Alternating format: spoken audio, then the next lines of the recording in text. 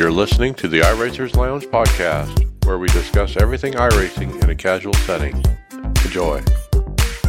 Welcome to the iRacers Lounge. I'm your host, Mike Ellis. iRacers Lounge is a podcast for the iRacer where we talk all things iRacing in a casual setting. Joining me are the usual characters, Chris Scales. Hey, Mike. David Hall. Hello. Greg Hectus. Hey, y'all. Mason Stiver. Hey, guys. Tony Rochette back. Hey, everybody. And special guest Ray Alfalla. Hey, what's up? Hey, Ray. Well, welcome. Thanks for coming on. I actually looked, last time you were on was like 2016. I think we got you on twice that year. So it's been a while, so we're happy to have you back. So welcome. Yeah, thanks for having me. I don't even remember the 2016 one. A lot has happened since. I know. It's like, how many races have you done since then? It's like got to be 1 million, right? Not that many probably. I don't race much outside of peak, but I've been trying to do more since I'm into streaming now. It's probably 1 million laps, not Yeah, million offline races. laps.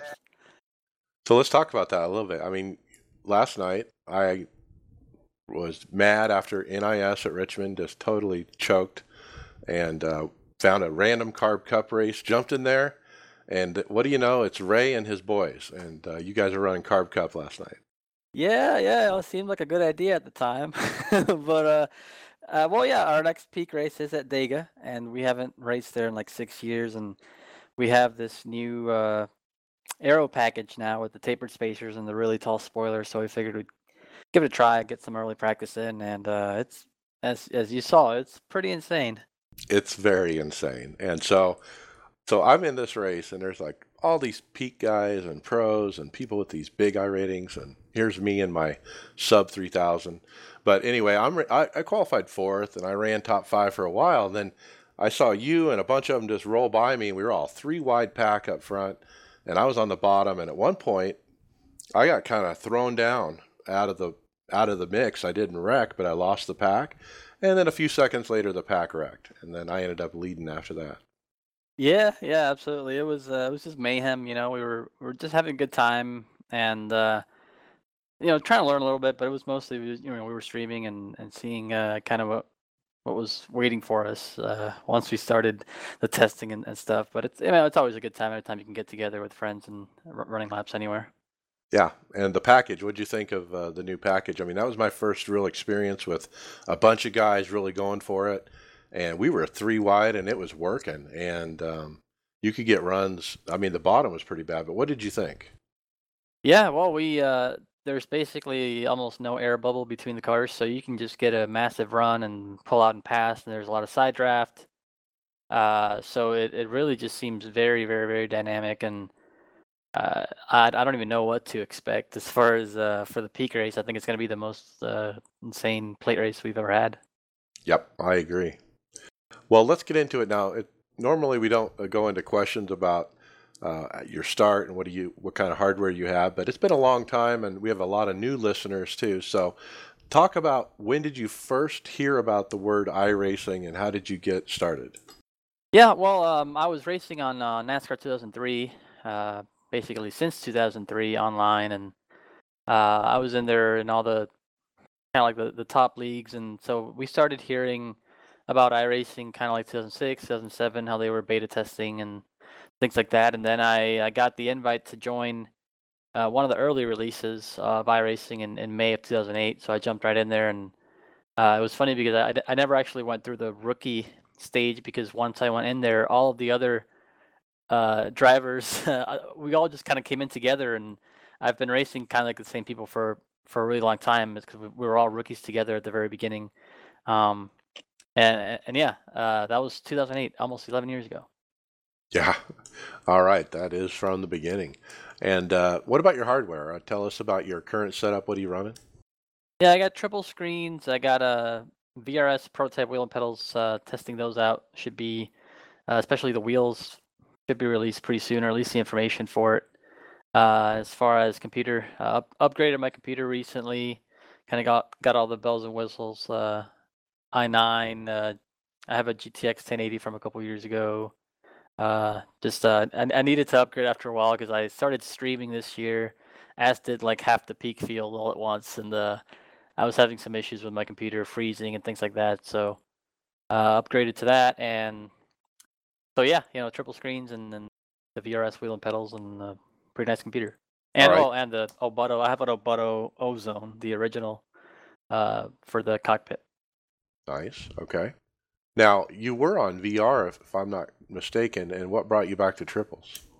Yeah, I gave VR a try a couple years ago, and it was amazing. It was I remember I jumped in there. I think the first car and track combo I tried was like a truck at Auto Club, and I jumped in there and I did like 25 laps straight by myself, which I would never do unless it was something really amazing.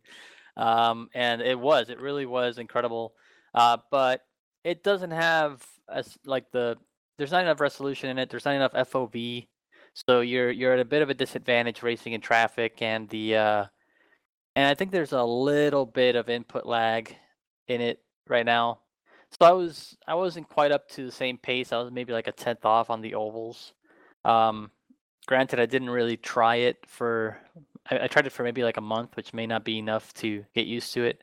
But I felt like I would have been at a disadvantage racing in peak versus guys that were on 3 screens and just able to see a lot more things and react faster to things. But other than that, though, it's the most fun I've had sim racing ever. So I might go back to that just for all the non-peak races and for the streaming. Right. Right. Yeah, the triples, I mean, it gives you that full view, and like the racing we were doing last night, where, like you said, it was real dynamic, 3 wide pack up front, everyone's switching lanes and stuff. I mean, you need that peripheral vision in that kind of racing, don't you? Yeah, absolutely. And I think the next the Rift 2.0 or the Rift 2, I'm not sure what it's called or what it's going to be called, which is I think it's like a year away. Yeah. It's going to have 140 FOV, so that's going to help a lot. So I'm really looking forward to that. And I think that the Rift S is coming out soon here in the next few weeks. So just a little bit of an improvement of the current Rift, which I might look into getting that for like I said, the streaming and things like that. But that's not going to have any FOV improvements or anything. So I think that'll be the main thing I'm looking forward to, and the resolution also going up. Okay. What track are you looking forward to this season the most?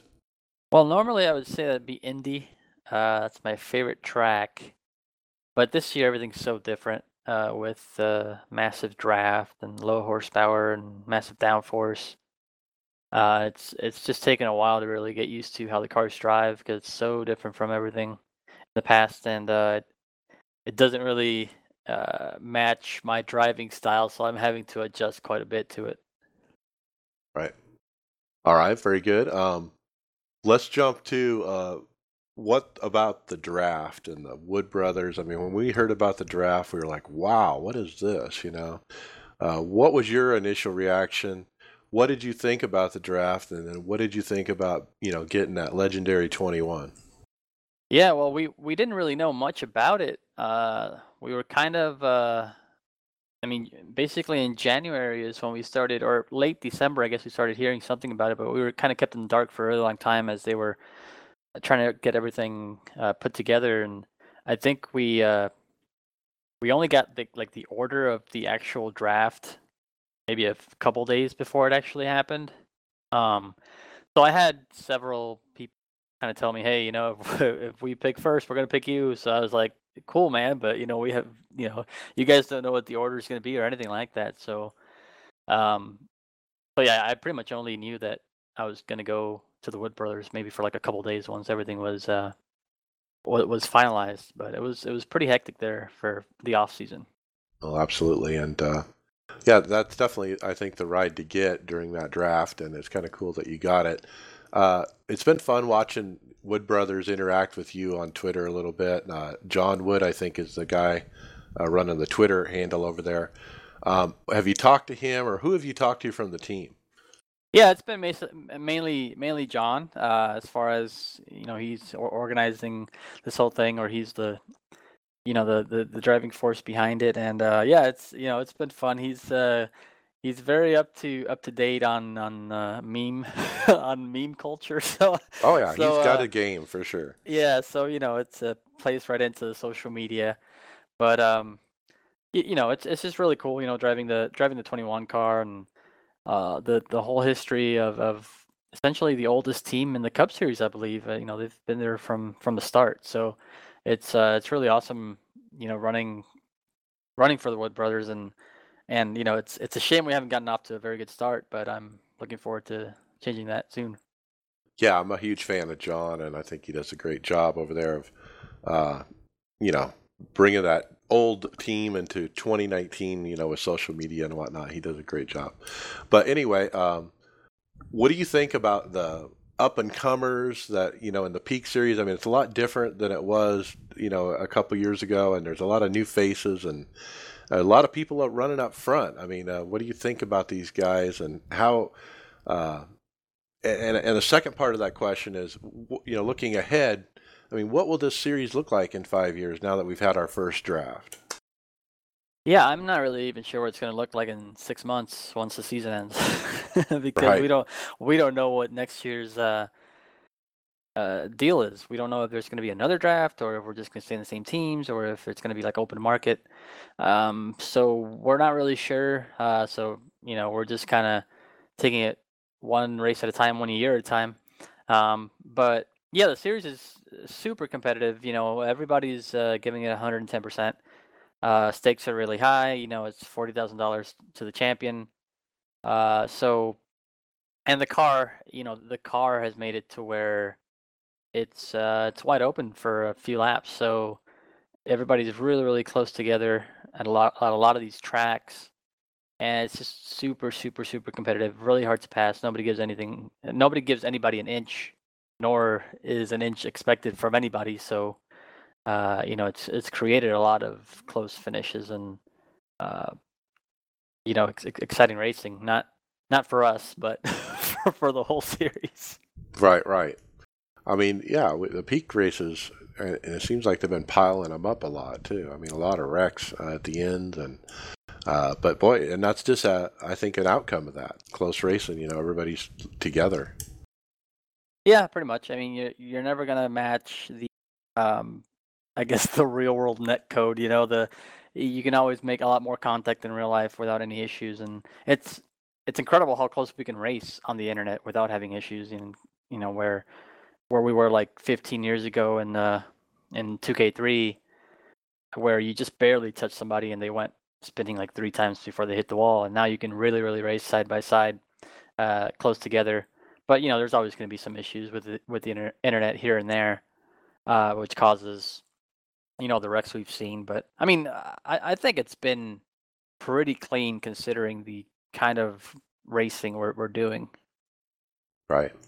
Now, so many things are different with Peak this year, and you have a unique perspective because you've won the championship so many times. You were just there in Homestead, and let's say you win again this year, and you go to Homestead again, what's going to be different than the previous times? It's gonna be $30,000 more. Aha! There you go. Yeah, That's it's what gonna be counts. different, and it's gonna be the last race. I guess the last championship year at Homestead. So that's Right. kind of, I mean, for me that kind of sucks because it's my home track, and I've been used to going there. I've gone every year there since 2005, which was my first ever race. So it's kind of gonna suck having that race like randomly in March, but if we get to go to Phoenix, or if they start changing the final race every year, like there's rumored that it might happen, it'll be interesting. But yeah, that's gonna be the biggest difference. It's just the series is a lot bigger, there's a lot more money, and and everybody's just trying really, really hard to win the championship. That reminds me. Now you posted a picture of a race you went to in the past where you were standing at the 21 car, and I thought that was pretty cool. Yeah, so that was in 2015. A few of us on. Wait, no, that was 2015 at Homestead, the finale. So we went with our team, Slip Angle Motorsports, and just, I mean, Homestead has become kind of like a sim racing meetup. Final race of the year, a lot of sim racers go there. But especially from our team, and the picture I think is my teammate Chris Overland, who's actually also racing for the Wood Brothers. And we were next to the 21 car, and we just so happened to get that picture, so it kind of came around full circle. Yeah, it's amazing. Yeah, back in 2015, you would have never thought, 4 years from now, I'll be racing this car virtually. Yeah, no, I did not think that. Right. All right. Yeah, that's pretty cool. We'll talk about slip angle a little bit. I mean, Chris is obviously there with you at Wood Brothers, but who else is on your team? What makes your car go besides you, Ray? Yeah, well, I mean, the team was formed in 2014 by Lisa Pineda, Brian Blackford, and myself. Lisa is, team owner slash PR, marketing, and she does a lot behind the scenes to help us just help our brand and help us be professional and how to attract sponsors and things like that. And and Brian, he was a long time driver in the Peak Series, and he fell off a couple years ago, and he's trying to make it back now. And I'm pretty confident he'll get back in there. And right now, my teammates, we have 5 drivers in the Peak Series. It's myself and Chris Overland, Brandon Cattell, Nick Shelton, and Jake Nichols, who you were racing last night in that server. Yeah, you just barely beat me. Yeah, so you guys had a good race for the win, and overall, I mean, we have more guys and gals in the lower series. It's a pretty big team overall, and it's just a good atmosphere, and everybody knows how to have fun, but everybody also knows how to how to put together a good I guess how to be professional and how to do things right, which a lot of the teams in the past have struggled with in sim racing, not knowing how to balance the just having a good time versus being too serious about it. I think we have the right balance where everybody enjoys being around each other and but we also know how to get the job done. All right, very good. Yeah, I would say a veteran team for sure. We weren't sure how that was going to work out with the teams like yours, and now it's all of a sudden Wood Brothers, but luckily you and Chris are on the same Wood Brothers, so that's kind of nice. So, I mean, what did you initially think? Did you think like, oh, I'm going to have to not work with these guys anymore, or what was your thought? Yeah, well, I had some say, and Chris being in there, I definitely wanted one of my slip angle teammates as a teammate. That would have just made it, it just makes it a lot easier. I know there are drivers that they're paired with somebody who's not in their own team, so they're not even working together. Right, that's what I'm referring to. Everybody still has their own sim racing team, and essentially the esports teams we're representing them in the series, but we're not like teammates working together. But in my case, I am actually working with Chris, and he's got everything I got, and I got everything he has as far as the setup goes. So that's it's very smooth, and I mean the testing and things like that are not weird, and not that it's weird for the other drivers. Everybody just kind of knows that people have their own teams or whatnot. But there's a few other teams I think that have. I think the Junior Motorsports guys also work together, Conti and Davies. Right. And the Williams Esports, Busa and Schoenberg, they work together also. I think with Conti and Davies. So those guys they're all a team, and they're all like split up into 2 different teams. Yep. Lots of cross pollination there and whatnot. But all right, well, very good. Let's talk about your social media. I mean, you talk about your Twitch. I mean, you got going on Twitch. I looked at it last night after the race and saw you all pile up there. But tell everyone how they can follow. Yeah, so all social media, Twitter, Instagram, and Facebook is Ray Alfalla, and twitch.tv/Ray Alfalla. So, I'm pretty active on all those social media stuff. Instagram, not so much. I mean, recently I've gotten back into it, but I was off for like 3 or 4 years. But I'm pretty active on Facebook and Twitter, and yeah, getting the Twitch stuff going. It's pretty cool just looking at race replays and just trying to see what you did in certain situations, and it's a good way to do homework on yourself and your competitors, and just getting everybody else involved in the series and having people watch the races live. I think, in the past, I used to get a GoPro and record myself racing and then upload it to YouTube, but that's always after the fact.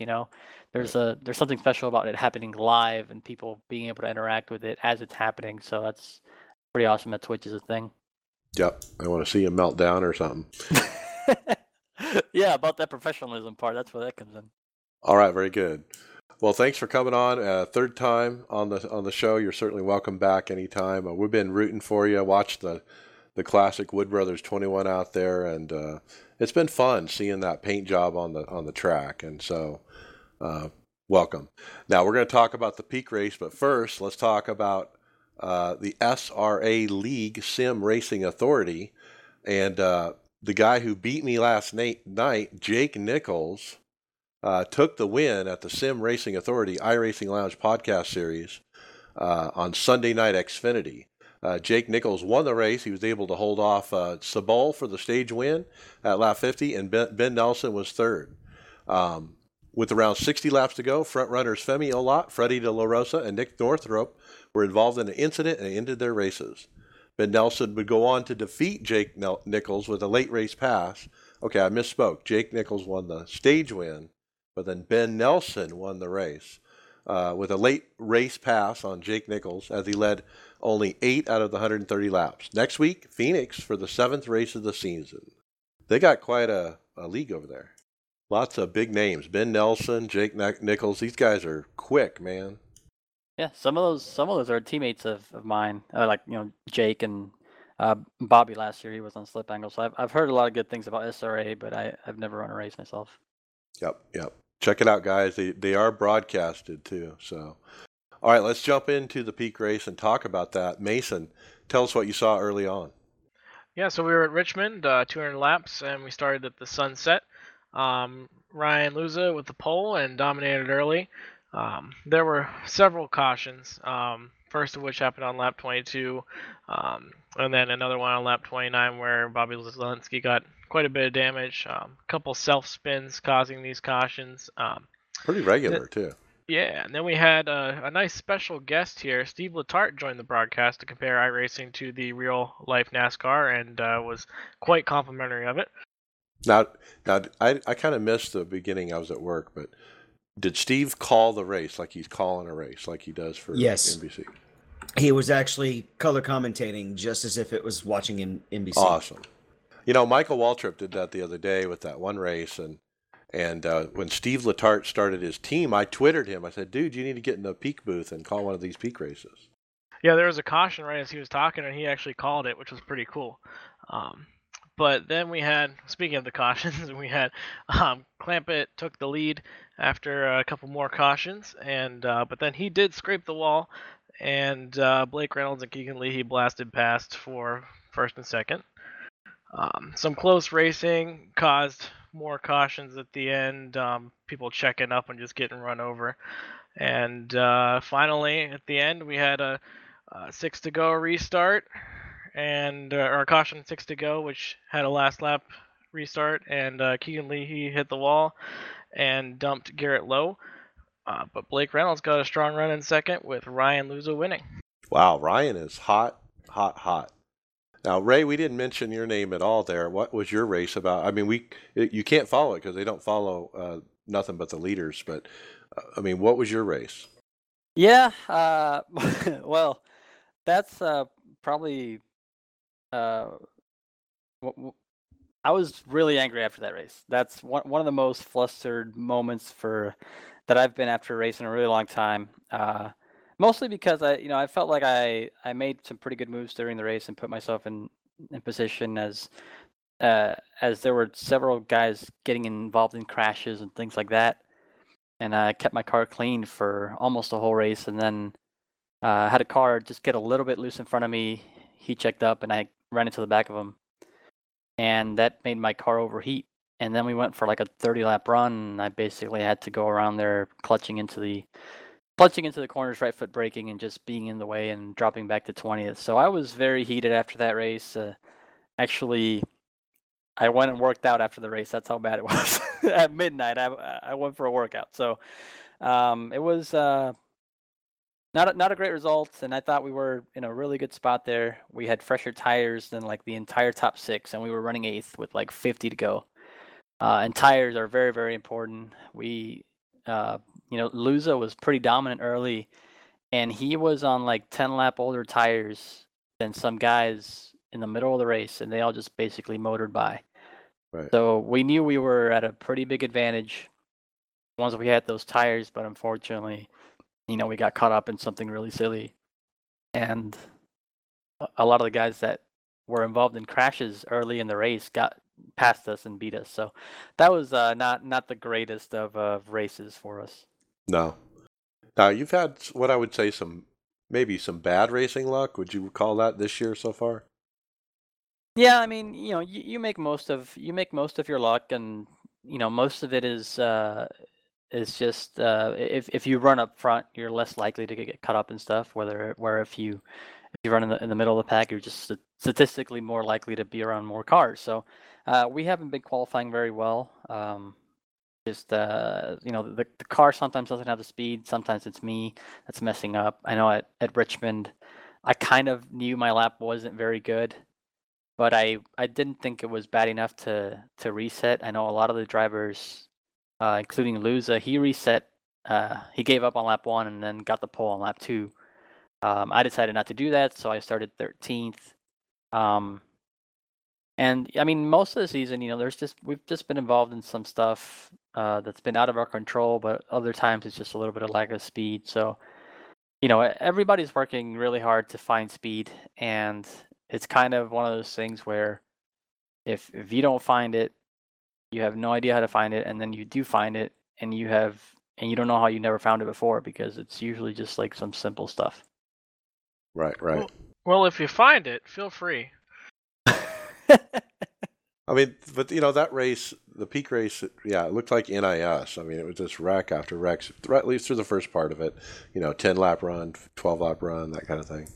You know what, though? I was really impressed with Blake Reynolds. He and Keegan Leahy had quite the battle at the end. They raced side by side for at least 10, 15 laps. Yeah, Blake was really fast on the long run. He passed a lot of drivers coming up through there after on a long run there, and I think he would have had something for Ryan had it not. I mean, these races are always just going to kind of turn into a wreck fest if you have. I mean, we had our long green flag run, and it's one of those, like, if it goes green for a really long time, it can just go green forever. But if you have one crash with like 50 to go, then that's it. It's all over, because everybody's trying really hard, and you can't make contact as well as you can in the real world. So, that's the kind of stuff that happens towards the end of the races. All right. Well, that was the peak race. Talladega next. We talked about that a little bit. So good luck, Ray. We're always pulling for you here at the iRacers Lounge, and hope you have a great season. Yeah, thanks for having me, guys. I gotta get out of here, but before, I'll just do a little sponsor plug for Virtual Racing School.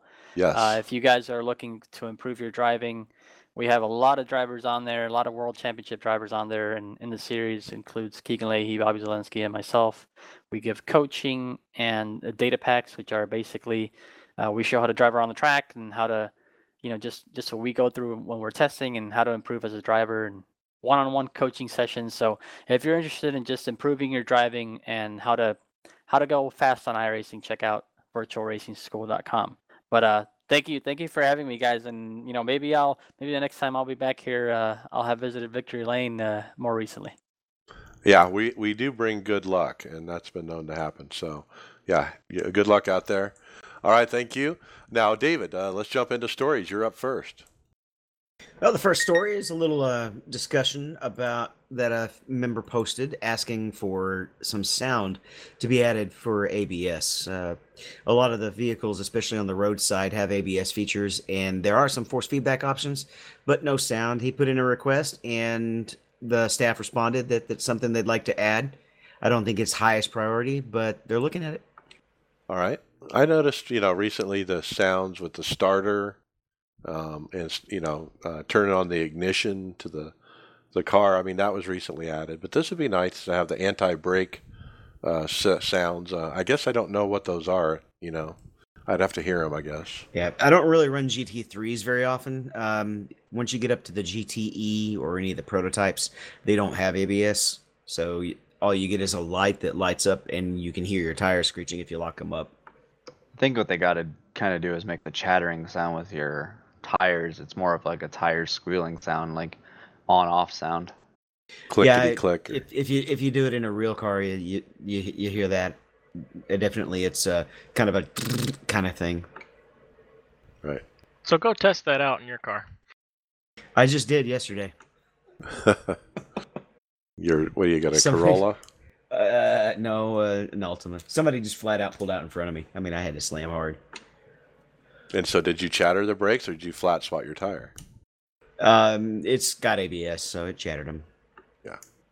All right. Good thing you had ABS. All right, Chris, tell us what's next. Sign thief. Yeah, next was a tweet by iRacing. This is about a week and a half old, but you can probably find this by a Twitch user Balkan3D. That's a little clip they posted, and he's racing at Silverstone, and a guy has a sign stuck to the front of his car and goes flying by him. And he's live streaming, so it's kind of one of those funny things to catch on a live stream. And I think he almost wrecked it, laughing so hard. And this guy goes flying by him with a sign stuck to his bumper. Yeah, and he didn't slow him down, man. That guy was going for it still, and that sign wasn't coming off. I mean, no, it wasn't one of the little ones either. I don't know how he saw. I wish we could have got a video from his in car. I don't even know I could see the drive. now lots of times at Bristol, somebody in the cup car will get the cone, but you can't keep it on your car for very long. It'll fall off. But this one, yeah, he couldn't get rid of it. All right, Greg, top 10 for March. So the March top 10's out again for that month, and it's got some pretty good highlights for this month. I don't know, what'd you guys think of the top 10? It was just normal good finishes and close finishes and 3 wide battles that they're showing. The one that got me was the 10 one though, when he goes through the grass to pass everybody in the Porsche. Yeah. I like the one where they go around a blind corner and somebody's blocking the track and he has to try to miss it. I think number 7, but yeah, like it's crazy. He goes around the corner and there's like this little tiny hole to get through and you just squeeze through there. But I don't know. I always get excited watching these videos because it just makes me want to go racing. It's fun. Well, yeah, and you think about some of these series you don't normally run, like the asphalt sprints. You wonder what it'd be like. So. Yeah, I was just thinking the same thing. I saw that video. I was like, man, I kind of want to run that. Well, and there's the Audi. What's that series? The older Audi car and the I can't think of the other car what it is, but I'm just watching it right now. I think it's number 8. But those are old vintage cars racing, and it's looked like a good league battle or a race battle. Yeah, that's what it is, Campbell Cup. Yeah, that's a car that looks like a wedge. Yeah, that's crazy. All right, David, Beta UI VR update coming #soon. Yeah, they won't give out the specific information, but or as far as timing, but they're working on it with fixing several of the login issues, particularly for VR. They're going to be working on making it that you can use the website Beta UI and only launch when you're ready to go into the actual web server, which is definitely the biggest complaint that a lot of people have. I know for me, I don't like to have the headset on except for when I'm racing. If you watch my stream, you'll see me having it set on top of my head a lot because it's easier to look at the monitors and just a little bit more convenient. So #soon. Yeah, he says, we're not ready to share timing yet, but it is currently all hands on deck to make this change. So major overhaul to the Beta UI coming is what he says. I wonder if that's the June build that they're doing that in. Yeah. That's probably reasonable to say, yeah. All right, Mason, tell us about SMP. All right, so this is on the Pimax 5K plus SPS on, PP off thread on the forums, and it was a post, an answer by Sean Nash regarding SMP/SPS, and he says we're adding true 3-screen multi-projection for GTX 2000 series video cards at the moment to be released next season. With this, you can have 3 screens without the current SMP defects and limits. You can go all the way up to 175 degrees FOV and have side screens at the full tilt angles and other issues that they were fixing. So the 2080s really have a much more advanced version of SMP SPS all around than the 1080s. So interesting. I don't necessarily understand all of that, but it sounds good. It sounds like that's a reason to have a 2080 over a 1080 because of the advanced version of SMP and SPS. You know, when you have multi-projection checked in graphics, your FOV gets limited a little bit because of that. And so he's saying if you have one of these cards, it can go as high as 175 because it's a GTX 2000 that takes advantage of those features. True, and it seems that right now the workaround is to have parallel project off and SPS on, and that will smooth the frame rate for now. All right. Tony Rochette, June is too soon. AI. Yeah, the AI apparently is not going to be in the June build, according to a post in the AI Q&A forum from Alex Horn. He also chimed in about he's going to ask for a progress video for the AI. Not That likely sucks. for June. But they said it was going to be more fall for that they were going to bring that out anyways. This is not something new. I remember last time they didn't say they thought it was going to be later on in the year. Yeah. Just sucks. It doesn't need. I'm sure it'll have that iRacing level of polish when it comes out. I just kind of wish they just let us play with it. They had thousands of Maybe beta one testers. car. Yeah, it's not going to screw up anybody's race. I mean, put it on the beta UI when they fix it, and that'll force us to use that and try that out or something. Yeah, Don't let's give play them with ideas. Or just make it available in tests. it. I need it for restarts, man. I'm terrible at restarts. That'd be so helpful to practice. Without the stress of having to wreck somebody, right? I need Yeah, it right yeah. now because I'm terrible in the whole race. Yeah. All right, Good so- for practice.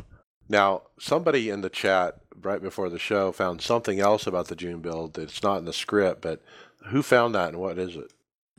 Barcelona and Silverstone are being worked on for the F1 cars For the June build. They're trying to get it out for the June build, and they said with Silverstone, if it's not ready by the June build, they'll probably release it as a standalone patch as soon as it's ready. They won't instead of wait, waiting yeah. for the next build.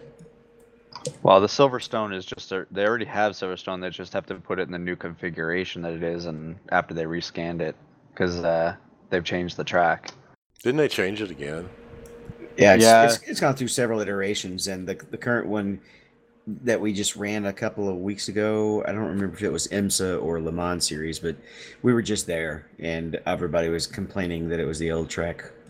Well, they had to redo it after the MotoGP bikes or something couldn't race on it because of the way they had designed it for the F1 cars. There's your link. All right. Check the show notes, guys. We do a lot. Everything is linked there, so everything we're talking about you can find. Tony, you're next. Tell us about Dale Earnhardt Jr.'s niece. I was wondering who this was. Okay, so that's making heck of a lot more sense. Well, Carson Elledge, and she's extremely thankful to iRacing for sponsoring her midget car for her race at Kokomo. Pretty damn nice looking car too. I got to looking a little further into it. She wasn't overly happy with her finishes, but she was still grateful and put a nice positive note that, hey, you got to have nights like that to be able to appreciate the good ones. So, good on her for a good attitude and if nothing else, at least being in a great looking midget car. Yeah. Paint job looks pretty good. I mean, it's not the same as Christopher Bell's, but it's different. It's more of a blue base, but I like it. Tony, you obviously don't listen to the Dale Jr. download, eh?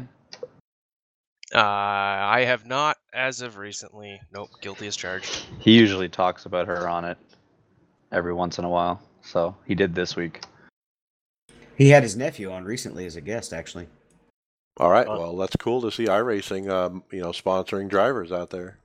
We haven't kind of lost track of what's his name, Ty Majeski. I think he's just gone back to late models and stuff, but it's too bad he couldn't find some sponsorship for NASCAR. But all right, let's talk.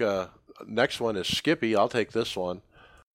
There is a message from Steve Myers in the forums because there was a thread asking, did the Skippy car change?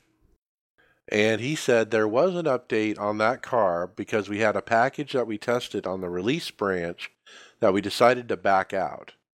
Because the package file existed on the new version.txt file was created. So nothing to see here. We are testing updates to the car and we hope to get it out in a patch soon. There's a Skippy community that's pretty upset with the car right now because of the way it's driving. Yeah, and then there was a download of that car. You had to download an update to the car before you could drive it. And so everyone thought that they changed the car. But he's saying, no, we actually were going to change the car, but we decided not to. We backed out the change. April Fools. Yeah. So anyway, that happened. David, 24 hours of Nürburgring. Okay, another one of the endurance races is coming up. No, we're passing on this one. I just don't think I have the brain to learn this track. It's a 16.1 mile track, 26 kilometers for you metric folk. It's at Nuremberg, and it's the combined track. No, I think miles in distance. Inside joke for the people who listen to the podcast. They get mad at me when I talk in Celsius.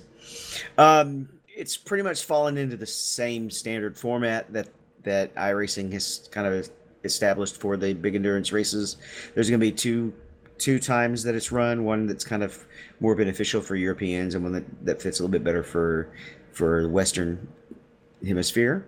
It's running at the combined track, so it's quite long. The sim start time is on May 4th at 2:30 in the afternoon. There's a 30-minute warm-up, 25-minute solo qualifying for 2 laps, and then the 24-hour race with dynamic weather. It's split by iRating, and it is a team event. They haven't set an incident limit. And the field size is 55, and the field, this is all GT3 cars, as well as the Global Mazda MX-5. All right, get it, man. That's a tough track. That is a big one. I want to see how the participation and the incident limits in there. I want to see how many people are actually going to participate in that. It won't be as much as Le Mans. I mean, Le Mans is a big track too, but Le Mans is more legendary. There's an exponential almost order of magnitude difference between 3 miles and 16 miles. In fact, that is an order of magnitude. Yeah, that's true. But even 3 miles is hard to, get your brain wrapped around. And like you said, it's hard to get your brain wrapped around a 16-mile track. And you got to have that kind of memorized, Yeah, 3 miles. It's long, but part of it is these huge. It's got 3 gigantic straights that are almost a mile each. I mean, so you're not learning that many more corners than you do on some of the other roads. I find Spa harder to learn than Le Mans. Yeah. All right, very good. Mason, energy drinks.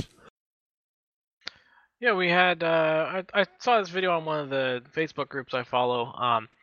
World Rally driver Louise Cook posted up a video of her seeing if energy drinks make you drive faster on iRacing. And she got in an open wheel car and went around, I forget which road course it was, but she was doing laps around the road course, and she beat her time without energy drinks on like the first lap after she had taken the energy drink. But then she could not keep the car under control because her inputs became a little jittery. So on the long run, it didn't pay off, but in the short run, it gave her the boost for like 1 lap. All right. Do you guys drink energy drinks? What do you drink when you race? Water. I just had coffee. Just Diet Dew. Energy drinks are the devil. There's a couple of times when I've had the night shift in the 24-hour race, I actually drink some of my pre-workout because it's the only thing in my house that has caffeine. Energy drinks are only good with vodka in them. That's a Friday night special. Is that a Red Bull and vodka? Yep. All right, Tony Rochette, Larson at Lanier. Yeah, Monday night, I guess Kyle Larson ran a hosted dirt street stock race at Lanier on iRacing. He's never ran one before. He qualified 20th. He finished third in his heat, and he went from 7th to win the feature. Hopefully, this will be start some good luck for him because he's definitely had a bad year so far. Pretty cool. He wins his first time out and the first time trying it. But he is a dirt racer, so. All right, Tony, NiStress. Yeah, boy, what a fitting topic for me to touch on, eh?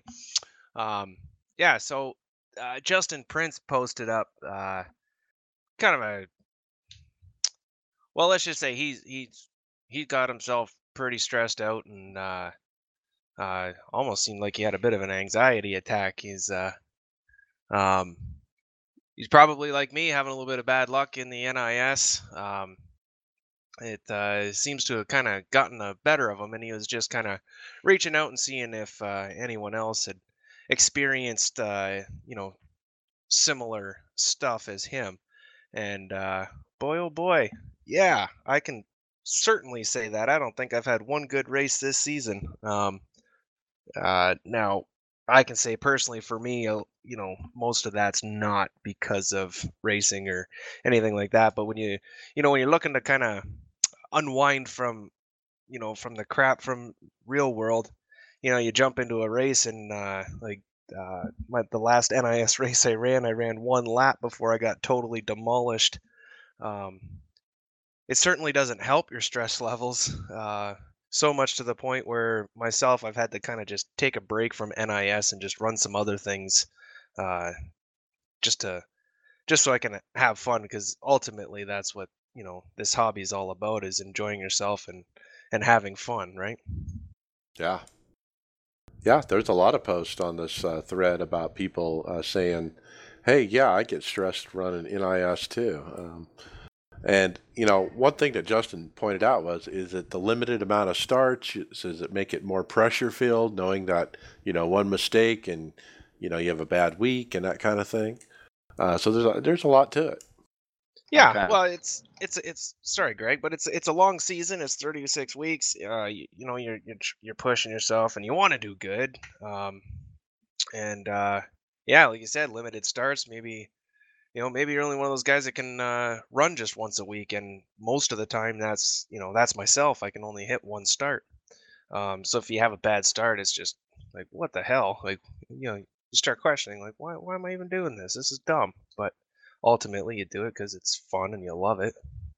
Well, what I was gonna say there is it's kind of, you're just kind of pointed out on it there, Tony. Like I can maybe get 2 in a week, but one is about where I'm at too.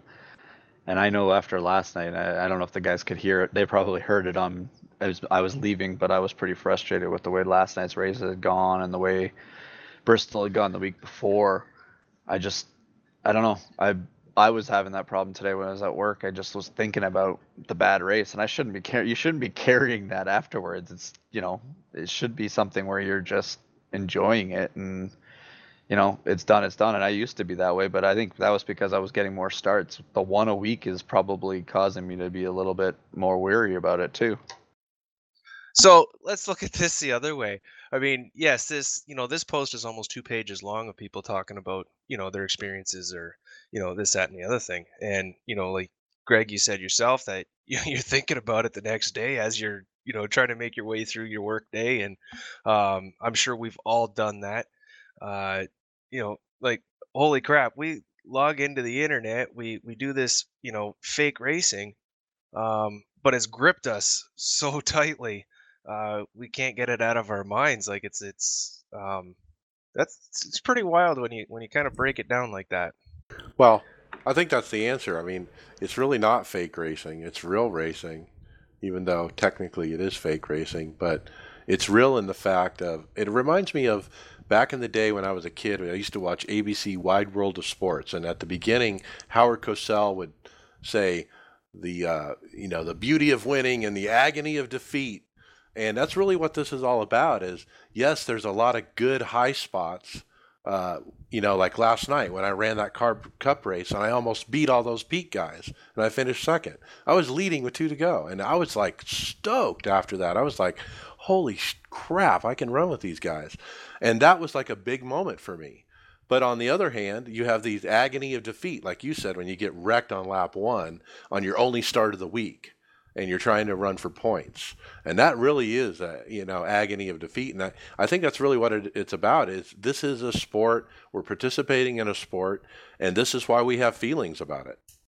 Yeah, absolutely. The emotion is definitely real. Like the high and the highs, right? Your heart's pumping when you're leading a race, or you 5 to go and you're almost there, and your heart's just pumping out of your freaking chest, and you're trying to keep yourself calm so you don't wreck the damn thing. It's crazy. I've never experienced anything else quite like this. It's wild, man. Well, I was just thinking there too while we were talking about it.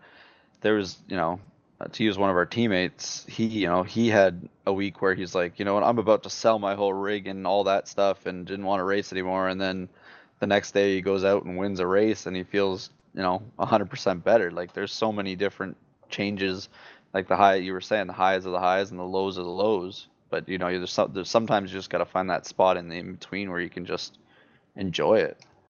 And that's where I found Old Bastard Racing League, because there's my happy place. There you go. I find my balance through the fact that it's not the only thing I do. I mean, I do race a lot, but it's not the only thing I do. I have a good career going, and have a blast going to the gym every day too. So like, if I have a bad race, I know I can still go pick things up and put them down, or I know I'm gonna go get to spend move the baton and make some music with some kids the next day. So I get hot-headed in the moment, but I can basically 10 minutes later basically have forgotten the race has happened. Yeah. Tony Rochette and I were talking about Richmond. We were holding our breath in the corners. We're sitting at a computer, not doing anything. And Tony, why are we holding our breath? You don't want to wreck. But I mean, that's how much you're up on the wheel. Is you get down in 1 and 2 and you want to be so precise and you're so up on it that you hold your breath because you don't want to have that one little jitteration because you're breathing out, Oh yeah, and your heart rate's up and you're sweating and you're shaking and everything else. And so it can be a good thing, but it can go bad too. So find that balance, guys. All right, Greg, World of Outlaw. Okay, so it looks like Alex Bergeron won at Lima Land here, so we're going to the page here. iRacing has a nice little spread about it, and man, just looking at it, we haven't heard him in the news for a while. I mean, we haven't really been covering the World of Outlaws much on here, but they have a nice little write-up here on the iRacers page, and the pictures are I wanted to get into these cards, but haven't gotten into it much. But what do you guys think? He's still killing it out there. The kid is on fire. I mean, there's no beating him right now. So Alex Bergeron getting it done. Good job to him. I did watch the video afterwards up on the big screen, and I was entertained. It was fun to watch. A lot of 2 and 3 wide racing. A great track where all 3 lines were really working, and you could be in the top, middle, or bottom, and at different parts of the race, different lines would be faster. And you really have to kind of pay attention to the broadcast to really see that. I mean, you can't just be casually watching. You really have to focus to kind of see those things, and I did, and it was kind of fun to watch. All right, Chris, Trading Paints. Yeah, so the last couple of weeks we've been trying to explain iRacing's new update with the numbers and what you need to do in Trading Paints to see your numbers and all that good stuff. And Justin Rowden created a really good guide that explains this stuff. So if you go on the forums and search for Justin Rowden, or just check out the show notes for a link to that. It's much better explained than what we could do. It's all in how you name the file. You do car underscore and then the number, or you do car underscore NUM underscore and then the number. And so with the NUM, that's the one with the custom number. So like if you're Ray and you're driving the Wood Brothers 21, you're going to permanently paint that 21 onto your paint. And you would name that paint as car underscore num underscore and then your number. I think there's a lot of people who are trying to get around the having to use Pro. I was behind a car just last night, and I could see his proper number, and then I could see another number tucked underneath it. So what that is that person doesn't know what they're doing, and they painted their own custom number, and they uploaded it to Trading Paints free. And that's what happens if you do that. You end up with a car that gets double stamped. And so you have to have Trading Paints Pro if you're going to upload a custom number paint. Otherwise, you cannot have a custom number on your paint. All right, I got the next one, Stat Plotter. This is the coolest little website I've ever seen. It was pretty cool. The website is shiny.linnalluoto.eu. But anyway, if you go there, it gives you a iRating distribution of all the iRacers and where their iRating sits via road or oval.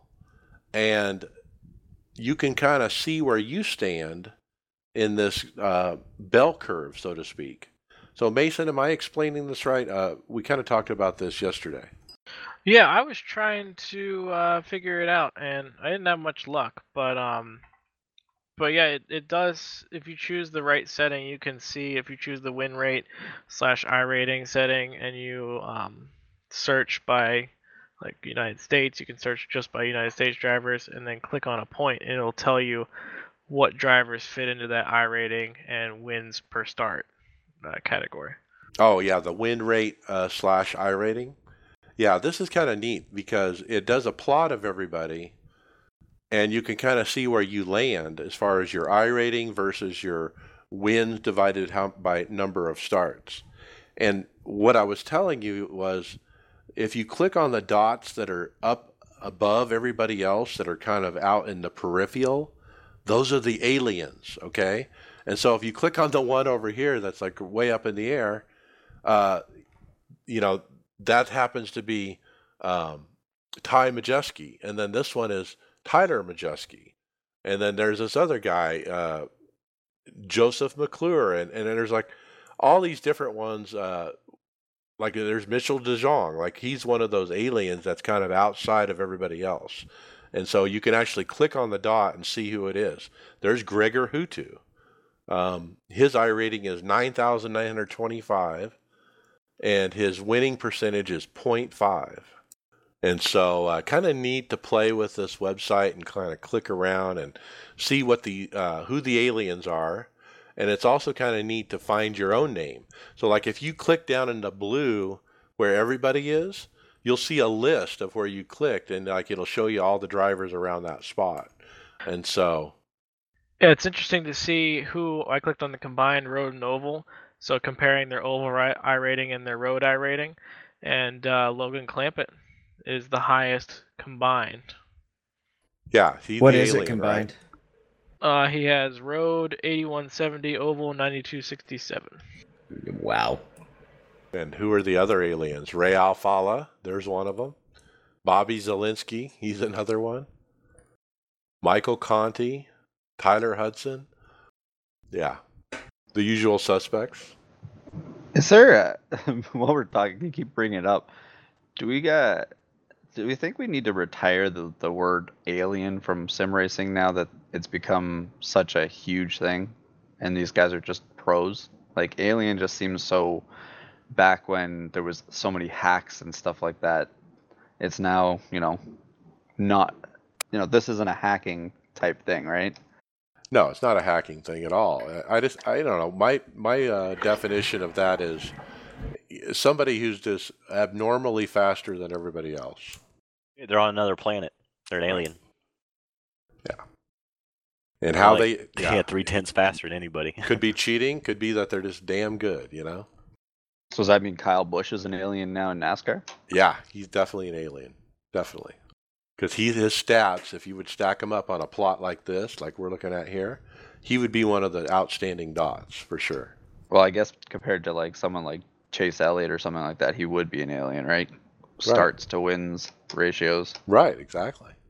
Anyway, check that website out. It's kind of fun. It actually works on my iPhone too, and there's several different things you can look at, like the combined road and oval. They actually have a safety rating distribution graph as well. That's kind of interesting to look at. All right, David, Porsche Super Cup is coming. This is our new $100,000 prize that replaced the F1 championship, right? Yes, they're kicking it off this weekend at Barber Motorsports Park. They're running the 911 GT3 Cup. It's a 10-race season, and it's got an interesting format. There's going to be a qualifying, and then an 8-car inversion sprint race, and then after that, a full-length 30-minute race. So it's split into kind of 3 segments.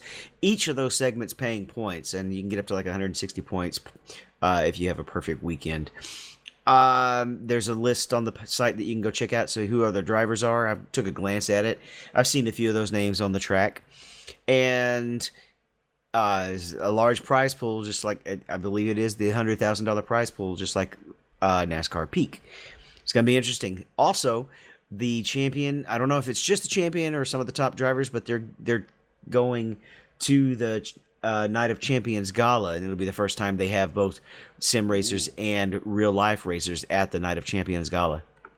Nice trip to Germany for free. All right, let's get into hardware software. Greg, Fanatec put out a nice video about their new product. Yeah, we were gonna talk about this last week, but it looks like they're starting a need or what do you call it? Over the next couple weeks, it looks like they're going to be releasing videos that show what the everything, the features on their new direct drive systems all mean and all that stuff. It's kind of an in-depth look at it through multiple videos, and it looks like the sim racing girl is going to be talking about it in it. So it's a really nice video, and I can't wait to see what the reviews show for this when they come out. It's good if you want to. It's a great video if you want to really get your eye on the product and see what it looks like. They really show it in a lot of different angles and a lot of different setups. Or continue to salivate as you wait on your back order. Right. All right, let's keep moving. I'm extremely happy though with the F1 rim that I got as a result of that. So it worked out for me in the long run. All right. Well, we'll see when you actually get your base, and then we'll see. All right, Chris, Swedish rig design.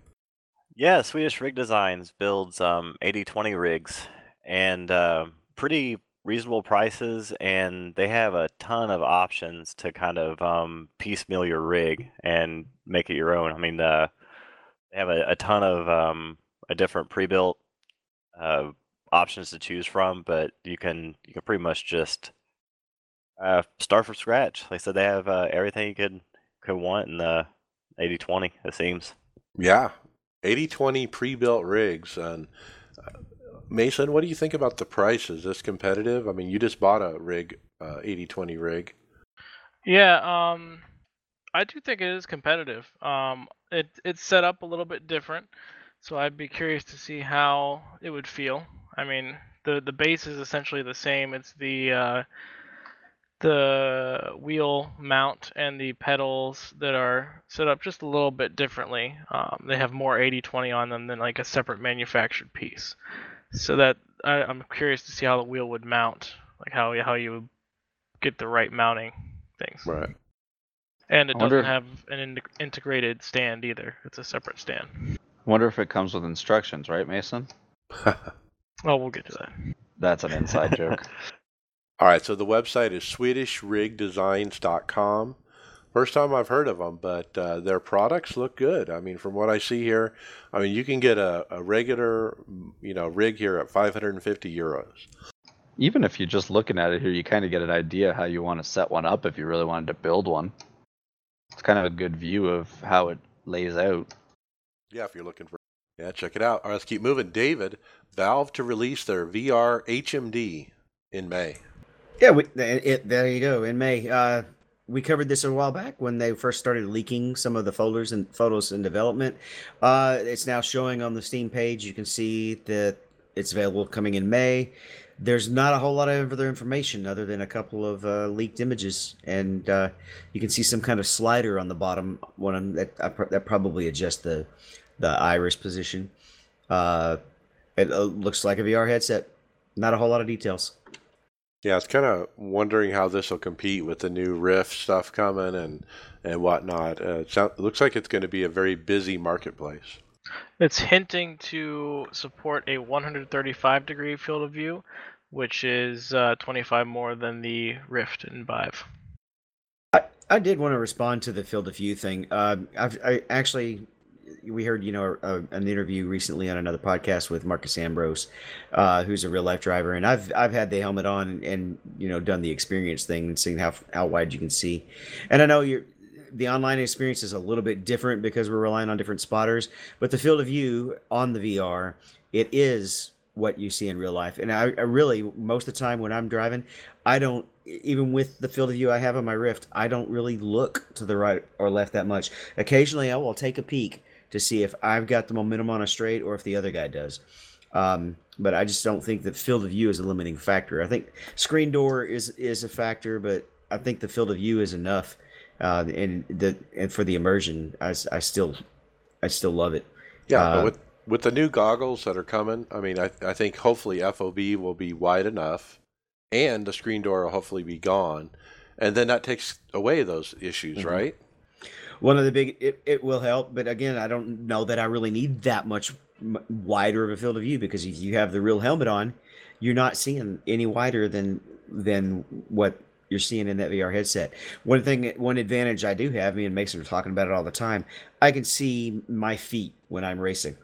And so I can see all my gauges, and I have a couple of floating windows as well from sim racing apps to keep up with everything and so it works out for me pretty well, I think. And I'm biased, but it's just I prefer the VR thing, and I don't think that the field of view is the big limiter.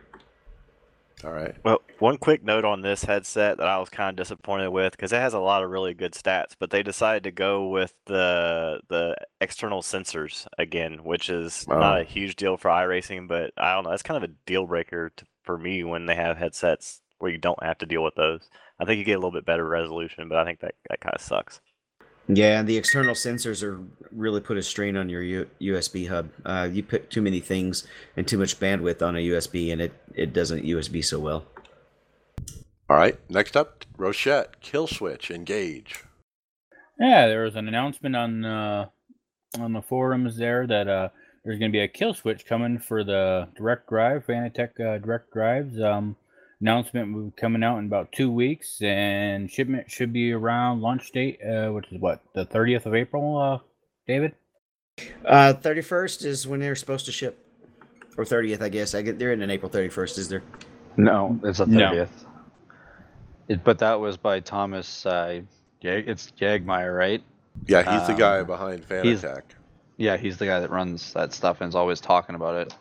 So it's going to sell mounting brackets and a kill switch to go with the DD1. So you guys that are ordered the DD1, you probably need a way to mount it, and you probably want to get that kill switch. David, I was thinking you should get the kill switch just for safety. What do you think? Probably, yeah. I do have the mounting bracket for the base itself to go on my desk. Okay. If I end up staying that route, I've bought a cushion that's made it actually really easy to sit for longer periods of time with my office chair. That's an issue. That's the comfort issue when you get to be an old fart like me. But I ran like 150 laps in our endurance race this weekend with Mark. He ended up having something that come up, and he ran basically 2 stints, and I ran the rest of the 6 hours. And I never got uncomfortable, so I feel like I can stick with my desk as long as the keyboard drawer that I use to hold my wheel will survive. But I don't plan on turning the force feedback up that high. I plan on hoping for the sensitivity and the resolution, but I don't need it ripping my arms off. Yeah, I don't know if your desk will hold that. David's a strong guy. So you All don't right. wear sleeves in most of your streams. You can't not crank that thing up. We gotta see that flexing, man. Yeah, but there's no point in having to work so hard that I don't need to be trying to drive like Chase Elliott not Richmond, Bristol. Yeah, My, I'd take it easy on that one for sure, since you're getting one of the first ones. It's liable to My- break anyway. my question is, why are they only offering it for one of the DD? Well, it comes Why with the wouldn't they- DD2. You just have did to it? have a Okay, way I to missed that part. differentiate it. I missed yeah. that part. Yeah, the only difference is, my understanding is the price between DD1 and DD2 is the kill switch and then 5 more nano whatever meters of force, even though it's the same engine. So they're doing some kind of limiting on the DD1 to limit the amount of force, and they're not on the DD2. And it comes with the kill switch, and then there's a warranty between either 2 years or 5 years. So DD1 is 2 years and DD2 is 5. Now, the other thing is I'm wondering if, because this kill switch is being added now afterwards, I'm wondering if this is something that they had to figure. I mean, obviously the other direct drives have kill switches, but maybe this is something that they've had to add in at something that they found in their testing. I don't think so. I mean, they always included it with DD2. It's just that it wasn't included with DD1. They were going to sell it separately, and now people are wondering, well, hey, you're about ready to ship. How do we get them? And so that's what this is about, I think. But let's keep moving. Mason, next one is the SimLab P1 review. Yeah, so I purchased recently a SimLab P1 8020 chassis. I put a bunch of photos up in our Tifosi page of the boxes, the completed rig, and some kind of issues with the monitors I have. So I'll walk you through it real quick here. I have a link up to the SimLab P1 chassis that I ordered straight from SimLab. It came from the Netherlands, I believe. It came with all the A20 packaged up in those 3 boxes. And I ordered the integrated triple monitor mount with it as well, so that attaches right to the chassis. I don't have a separate stand. The assembly was interesting. as now the team let's will talk know. about that. I mean, when you first got it, you were like, yeah, I'm gonna tear down my current rig. I'm gonna get this set up, and we're gonna be running tonight. But that's not how it worked, right? Yeah, it came at 6 o'clock. I feel like I was the last delivery for the UPS guy.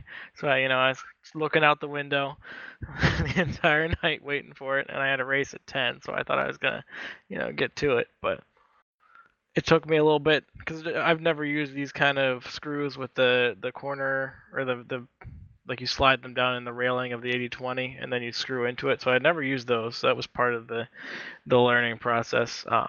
And although the rig is fantastic and everything is solid and completely customizable and all the fantastic things about it, the instruction manual does leave a little bit to be desired.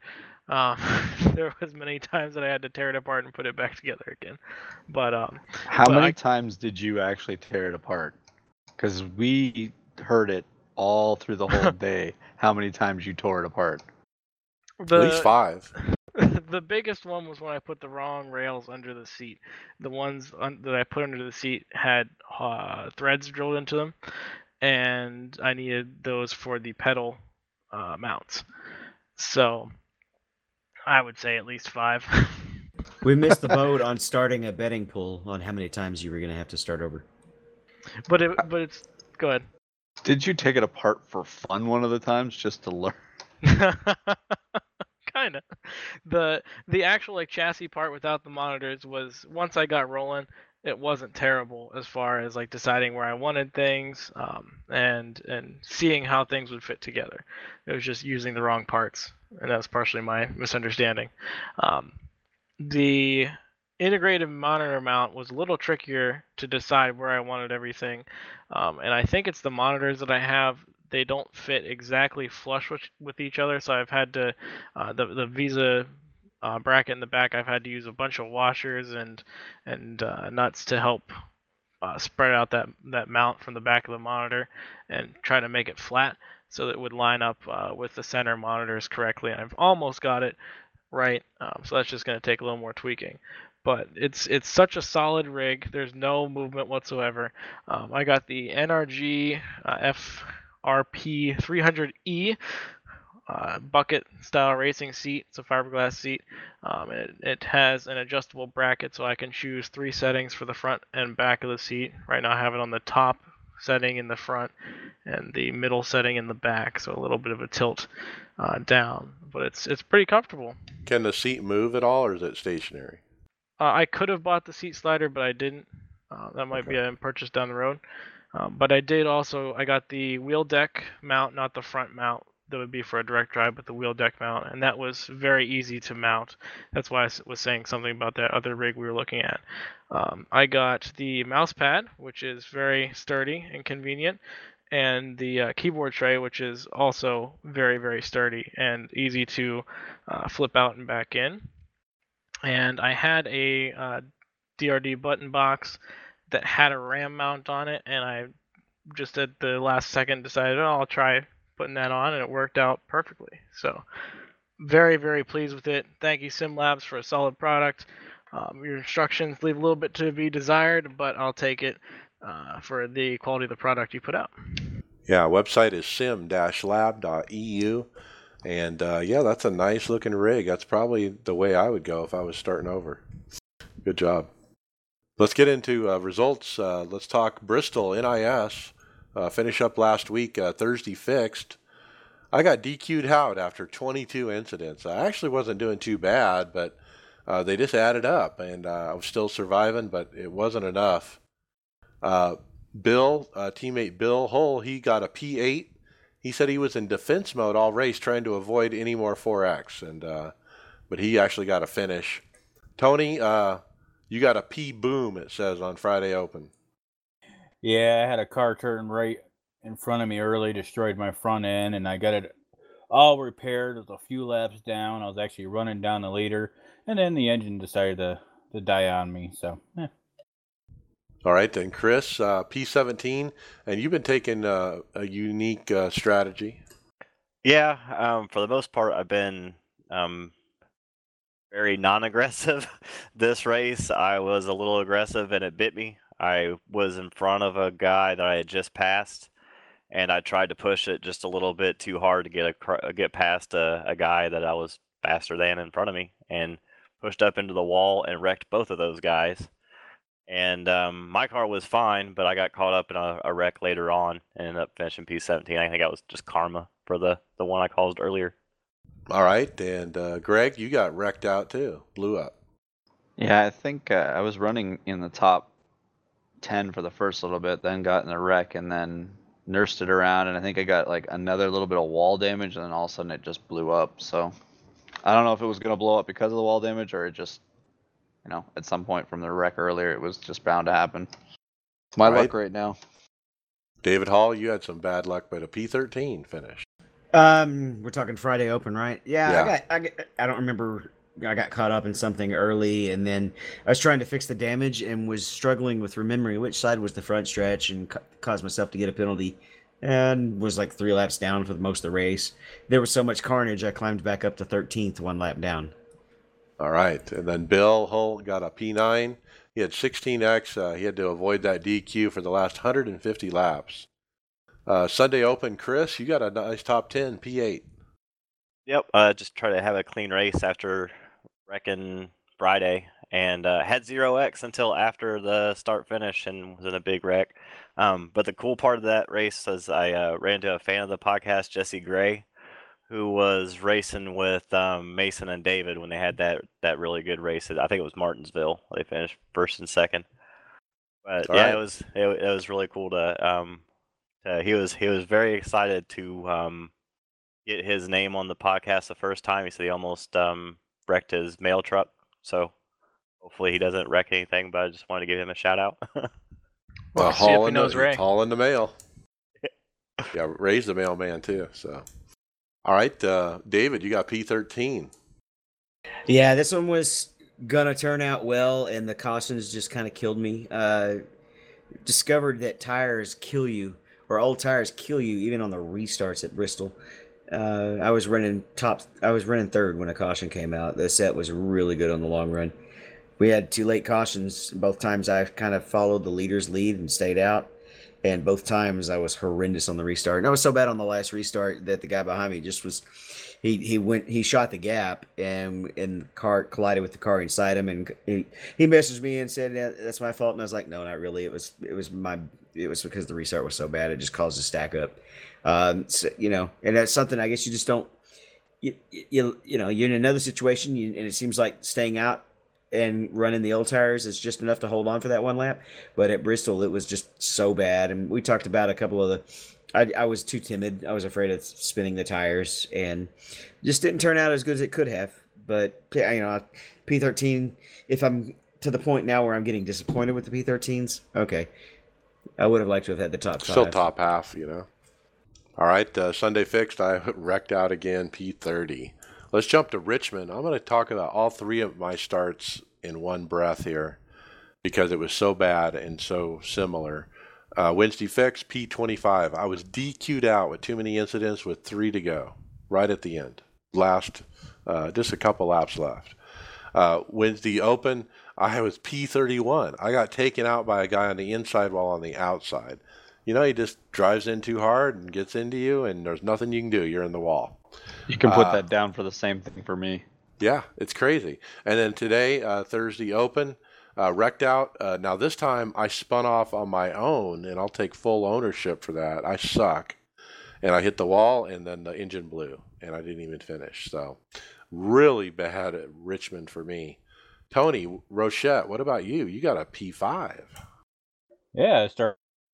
I was too busy eating a cheeseburger. Made my way all the way up front. Finished P5. Brent McCoy was also in that race. He started on the pole. He led most of the race for that, and he won. He wins again. All right, Brent McCoy. And then I think he got a P2 the next race. So he got a first and a second. And so Brent is showing us up. But Tony, top 5, man. Good job. Stiver, you didn't get a good finish. Yeah, I was running the top 5 and just a racing deal after a restart. We had different interpretations of how to get into turn 3. I was on the outside and decided I was going to go a little bit lower, I guess, and the guy inside decided he was going to go a little bit higher. Yep, you're on the outside and get taken out. That's a common theme here, right, Greg? Well, David got spun and I had nowhere to go and just went straight to the wall. That's the first time I've hit a wall and I've actually broke the steering on the car. I've never had the steering turn over 90 degrees from an accident like that, so that's a new one for me. Yeah, I got put in the position I was the first time because I was basically right behind Mason on that restart. I saw him getting sideways and was checking up just a little, and the guy was close behind me. He tried to get off me, but tapped me just enough to send me around, and that put me in the back. And then I got caught up in. I don't even remember the order of how many times I got caught up in some incidents. One of the times I was coming around the back, and I was shooting the gap on the far outside. And a lap car, I think I had fixed damage, so I had pitted late. And I was coming around, and a lap car is 20 miles an hour slower. This is the second time this has happened to me at short track. I come around the outside of the cars that I've got a lot more momentum on, and I'm just going to go around them on the outside and either make the move or at least fall in behind them. And there's a car there. I had to slam on the brakes, and it banged up the nose, and that pretty much did me in for a while. And then I had some other incidents that a guy squeezed me into the wall, and then at the end, I still had a chance to go for a top 10. Caught a car that had a bad restart, and I tried to move to the inside of him while the car was also on the inside of me, so I could not pull down as far as I wanted to. He pulled down. We had a little bit of a net code and ended up with a meatball with a few laps to go. All right, Bill Hull got a P9. Not a good. That's a good run for him. And then I think Justin Laird ran as well, but I don't know where he finished. Thursday, Tony Rochette, you ended up with the P18 earlier today. Yeah, lap 2, I was coming out of turn 2, and there was a car blocking my view, and I go to the right, and all of a sudden there's a car stopped in the middle of the track, and I plowed right into him. Spent most of the race trying to fix my car, and just ended up with a P18.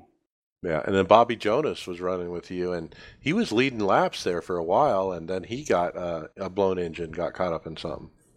All right, David, what's our intramural standings?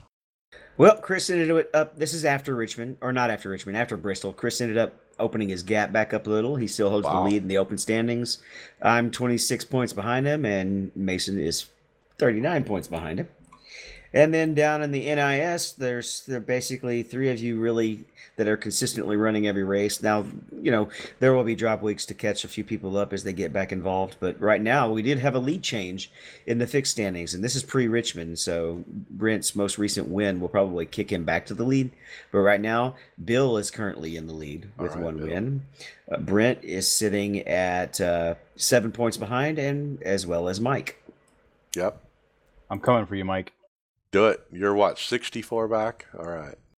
All right, very good. Let's talk league and hosted. Chris, you ran ARCA with Tony and got a P25. Yeah, I mean that race was a ton of fun. Ran the Old Bastards race at Indy with Tony, and Justin Laird was in that race as well. I think he got a pretty good finish. We ran almost that entire lap was green. We had a bunch of guys on run that were probably going to run out of fuel at the end of the race. I think I was one of them. I was passing guys, but they were saving more fuel than me. But I also pitted with one to go. So it was man, it's a lot of fun running with those guys, and it's the perfect balance to even out the NIS, like Tony was saying. All right. Tony, a good run for you after a bad NIS, huh? Well, yeah, it's a heck of a lot better than what I have been doing. I kind of crapped the bed at the end there as coming out of the corner, clipped the wall just a tiny bit, but man, it sent me like right into the wall, blew my car up, and I think what happened, I was running around just kind of minding my own business, just throwing laps down, and my motor blew and brought out a caution late in the race just to screw everything up for everybody else. But you know what? In the end, I still had a smile on my face. I had a lot of fun that race. All right. That's OBRL. And then OSRA, Stiver, you missed the race because you were out and about. But Paul Smith got the championship win after a last lap wreck. Yeah, I was watching the race though, and it was an exciting one. So he's on my team in that league, so he got the championship. Good for him. All right. And then David, you and Mark Antonici ran Suzuka 6 hours, got a top 5. Yep, we got caught up in an accident early. A car in front of us, a prototype. We were working our way through the GT3 traffic, the GT8 traffic the first time, and there was an accident in front of us. The car in front of us slammed on its brakes, and those prototypes, if you lock the brakes up with the wheel turned a little bit, they just behave weird. And he just instantly turned sideways in front of me. No time to react. Busted up the front wing, but it was only about a 50-second repair, and then the car was just as fast as it was before. We just had to basically replace the wing. We traded off and came up with a top 5 in second split again, and pretty excited about it. We're currently sitting. You get individual points even though you run as a team. And we're both actually in Division 4 and tied for second place right now in that series. All right. All right, let's get into final thoughts. Chris Scales, you're up first. Really cool to have Ray on the podcast. I think he was one of the first guests that I'd probably nerd out a little bit. I really appreciate the VRS videos he puts out every week. It helps me remind me of how to get around some of the tracks because I have such a terrible memory. I can't remember how to drive them from the last time we were there, if I ever knew. Yeah, happy to have Ray on. He is the champ 4 times, and hopefully he's going for the 5th. All right, David Hall, final thoughts. I really enjoyed the VRS as well. I don't rely on the oval other than the setup source, but learning road courses, I'm still trying to climb the ranks through there and just get better. And every time we come to especially a new track that I don't know, I watch those tutorials because learning the road courses and knowing which corners are late apex corners or high speed corners, it's all very, very helpful. All right, very good. Greg Hectus, final thought. I don't really have much to talk about this week. I got to get back into racing these cars. I'm not having any luck and a little bit down on my luck, I guess, with it, and just trying to get back at her. I'll hopefully the off week will be a good week to do some testing here because before we go to Tally. So There there's is an off week? Watkins Glen for the prototype this week. Yeah, well, next week is Easter weekend, so they don't race on Easter weekend. So then they go to Tally the following week. Oh, so we don't have NIS next week, is what you're telling me. Yeah, because the A Open, I think if I remember talking to somebody today, it was at Richmond. Okay. Sorry, not Richmond, Rockingham. Yeah, I'm Almost looking every forward- off week, it's almost always Rockingham during the off weeks. Yeah, looking forward to Tally for sure. All right, Mason Stiver, final thought. Yeah, I missed Bristol, which I'm not mad about at all. But Richmond's been a little confusing setup-wise. I've been doing okay, but not as well as the other weeks. So we'll get to work on that. I'm enjoying the SimLabs rig here and just customizing, position, seat position, foot pedal position, and just getting everything set up like I want it. All right, enjoy the new rig. And good job on the setups. By the way, I ran your latest version in this last Open earlier today, and it was much better than the set last night. But you've really been stepping up on the sets, and good job. All right, Tony Groves, final thought. I'm kind of in the same boat as Greg there. I don't have a whole lot going on. I'm just my real life is beginning to settle down a little bit, so hopefully that will give me a little bit more time and want actually to get back on and get some NIS under my belt. Yeah, get back on that horse, boy. It's one of those things. It comes and goes. Tony Rochette, final thought. Oh, I just want to thank all the peak drivers that have coming in and doing interviews on the podcast for the last few weeks. They've been really great, really informative and stuff like that. Gives a kind of peek behind the curtain there, per se. And NIS, can't wait for tomorrow night, and hopefully I won't get wrecked. Yeah, we're going to try to get all the peak drivers on. I want to get every single one of them at some point. And so we're not going to do it every week. We do have a different kind of guest coming next week that's already lined up, but we'll keep that a surprise. But yeah, if you're a peak driver and you haven't been on, you will be hearing from us, and we want to have you. So hang in there, and we'll get you on the show. My final thought is social media for the podcast. We're trying real hard. We're kind of in a stale mode, and I'm just giving it a shot. But I want to point out, the podcast is growing, man. We're on Spotify now.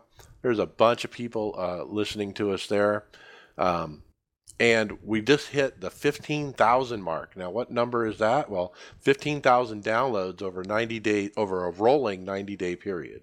So as the last 90 days rolls from one day to the other, we do a consistent 15,000 of downloads. And so what does that translate to? About 12 to 1,300 regular listeners. Now, that can fluctuate because you get one-time listeners and you get people that come and go, but that's a good average number, 12 to 1,300. We want that number to grow, guys. And so I'm asking all the listeners out there, help me promote this on social media. When you see my link to the new show, put it on your social media. Put it on your Facebook pages that I'm not posting to, and try to spread the word. Talk about it in your races. Tell people, hey, check out iRacersLounge.com, and that's all you have to say. And somebody will pick up on it, and I do appreciate that. Hey, just Now, real with quick, that- Mike, yeah. I want to let you know, Jesse, speaking of that, he gave us a great shout out during that race. And so Yeah, I see, just that's want what to I'm mention him looking for. again. Yeah.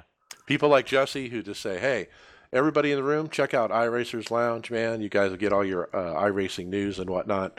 And that's all we need. And so if we get a few listeners to do that, we can really grow this to the next level. So with that, we'll see you on the track. Later.